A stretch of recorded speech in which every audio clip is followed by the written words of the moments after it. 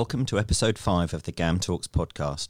Today we're joined by Tom Mansley, Investment Director, Asset-Backed Fixed Income.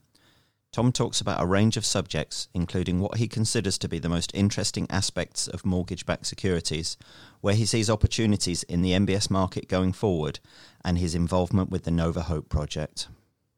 Don't forget to listen to our important legal information at the end of this podcast. I'm joined by Tom Mansley. Welcome, Tom. Thank you. For you, Tom, what are the most interesting aspects of mortgage-backed securities? Well, I find the mortgage-backed security market to be quite fascinating in terms of a financial market. There are a lot of factors that interplay with each other.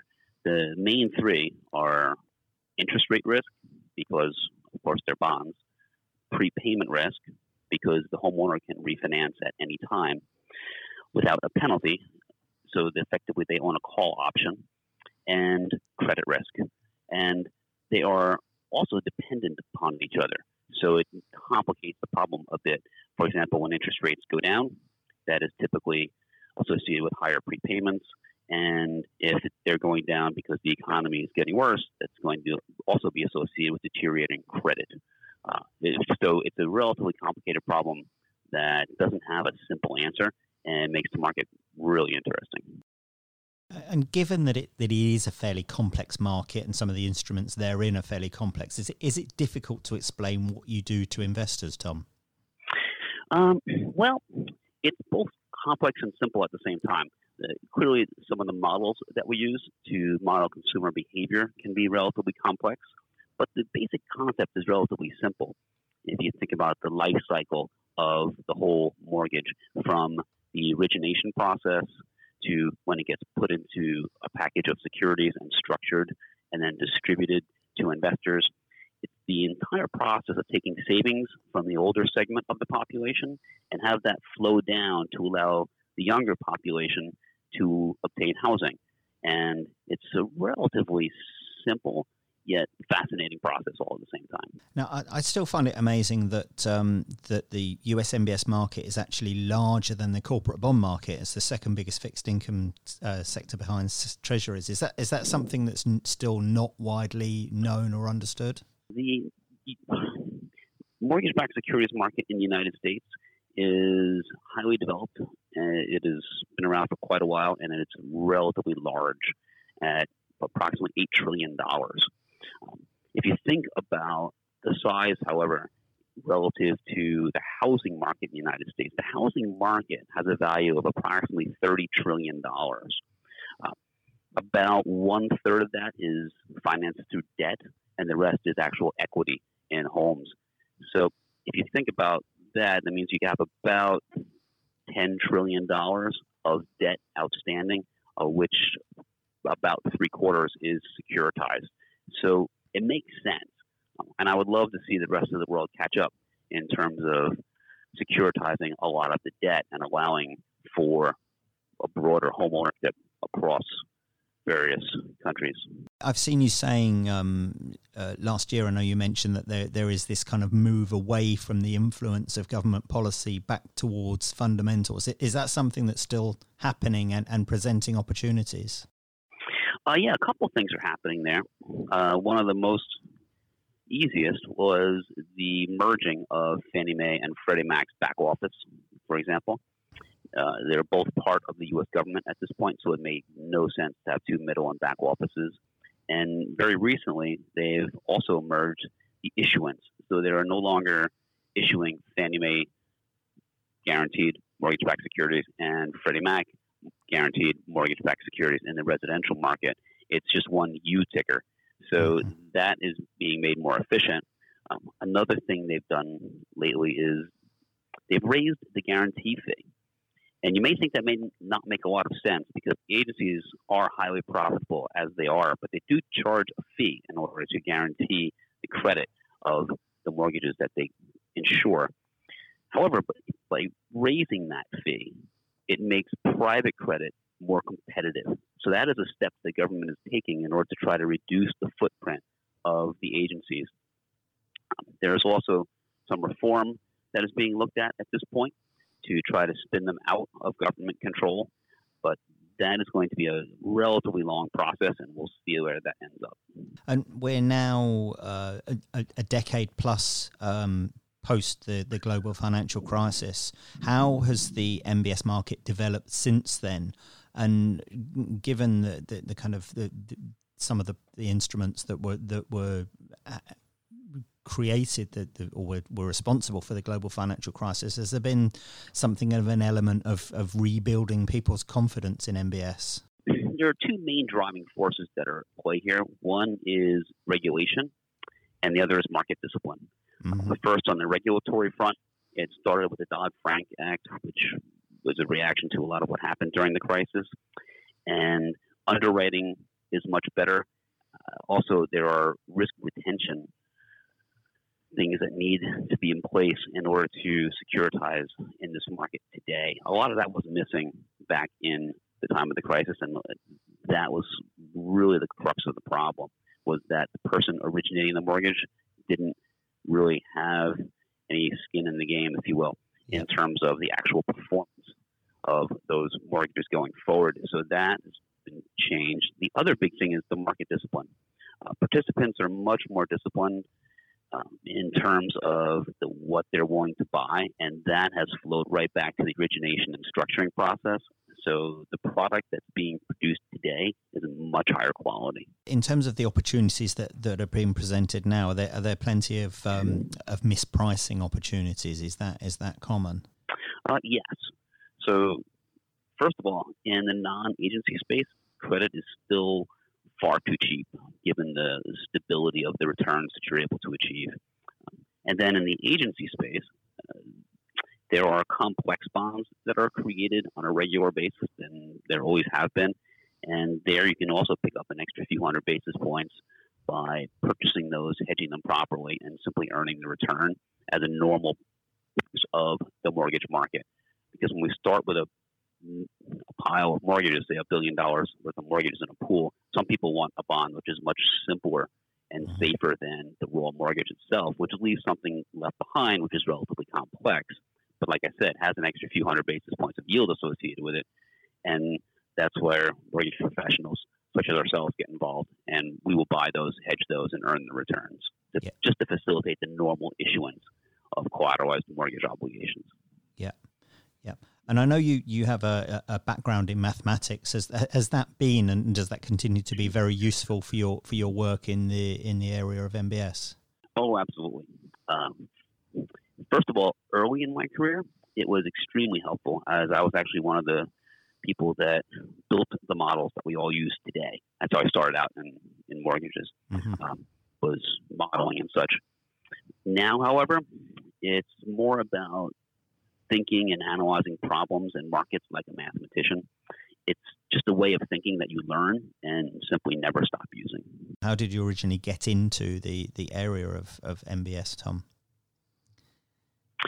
Well, I started in the consumer credit area, actually, focusing on credit cards and such and modeling that behavior and applying risk management techniques to understand how Chase and JP Morgan could best extend credit to consumers, and moved over from that into the investment management side of the business. And once there, I went straight to mortgages because they realized I was a math guy, and it was some of the more complex things we do in fixed income is mortgage-backed securities.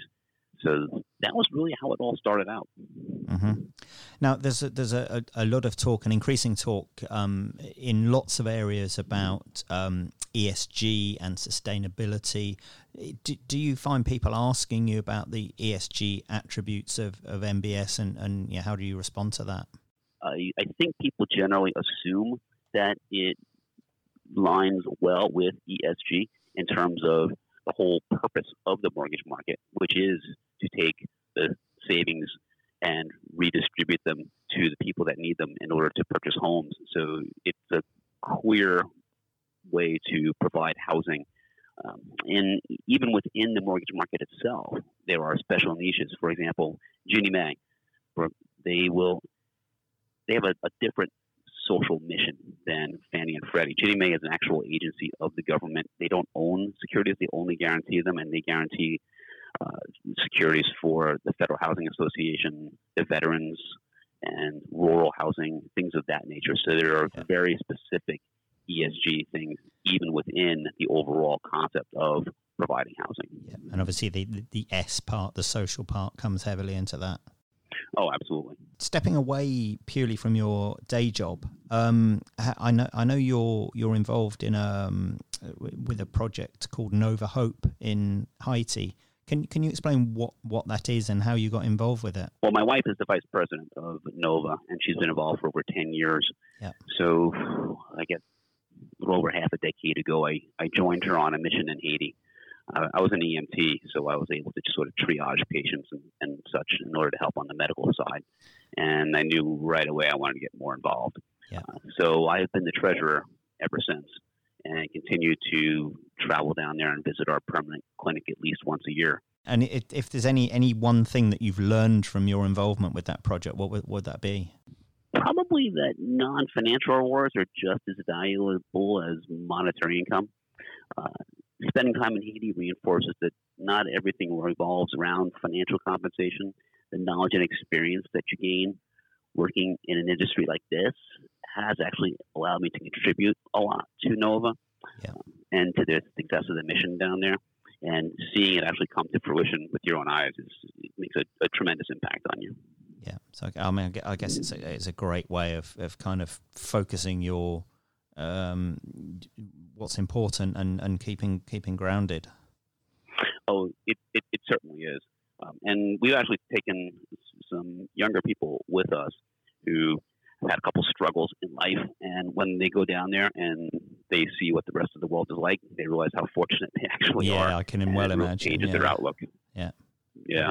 If you were to be able to talk to the young Tom Mansley just embarking on his professional career, what piece of advice would you give him, do you think? Well, professionally, it seems to all worked out. And I would also, you know what I would tell him? I would tell him to marry the same woman. I was married at the age of 22, which is sort of young, I suppose. Yep. 29 years later, we're still here. So I suppose the ex-post empirical evidence is that was a good idea at the time. That sounds great advice to me. Do you still own 3 HP 12C programmable calculators? One with your initials carved into it. Yes, as a matter of fact, I do. However, early on in my career, it was important to have your initials carved onto it as you sit on a trading desk, and everyone had one. But they're a little rarer these days, so it's easy to know which one is mine. Uh-huh. Do you still use them in work? Oh, absolutely. Uh-huh. I use them every day. The whole concept of reverse Polish notation makes calculations so much easier. I have the calculators at home as well. I use them everywhere. What's your favorite thing about living and working in New York? Well, I would say it's the tourists, which is ironic because, being a native New Yorker, you find tourists to be quite annoying. They are slow. They walk across the scene in a row, 3 across, stopping the traffic. Yeah, they're always looking up and such. But then you realize that you see in their faces the sheer wonder. I mean, this is a trip of a lifetime for them. They're in New York City. Yeah. This is Times Square. This is Rockefeller Center. There's so much going on, and we realize that we have the opportunity to see this every day of our lives. And you need to have that every once in a while, just sort of slapped it in the face, and you say, wow, I am a pretty lucky guy. I like that. And we've certainly had the pleasure of your company a few times here in London. What in particular do you like to do when you come to the UK and specifically to London? First of all, I have to make sure I get a nice, authentic Indian food dish. I think that's your best cuisine in London. Chicken tikka masala might actually be the national dish at this point. I'd definitely go along with that. Yeah. Well, that's another thing about New York, you see. In New York, we have American food, we have Italian, Spanish, Mexican, Turkish, German, Japanese, Chinese, Thai, whatever it is you want. Yeah. And if you're over here from London, as a matter of fact. You can even get some fish and chips, or heaven forbid, a meat pie. But I would say the other thing that I like about London is there are amazing things to see. For example, one of my favorites is the Churchill War Room. That is really something else. It's literally straight out of the movies. In the age of instant data, satellites, drones, and smart bombs, it's simply unbelievable to see with your own eyes how war was actually conducted less than 100 years ago. Mm-hmm. Tom, it's been great to talk to you. Thanks for your time. Oh, it's my pleasure. For more of our insights, please visit our website, gam.com. Important legal information. The information in this podcast is given for information purposes only and does not qualify as investment advice. Opinions and assessments contained in this podcast may change and reflect the point of view of GAM in the current economic environment. No liability shall be accepted for the accuracy and completeness of the information. The mentioned financial instruments are provided for illustrative purposes only and shall not be considered as direct offering, investment recommendation or investment advice. Past performance is no indicator of current or future trends.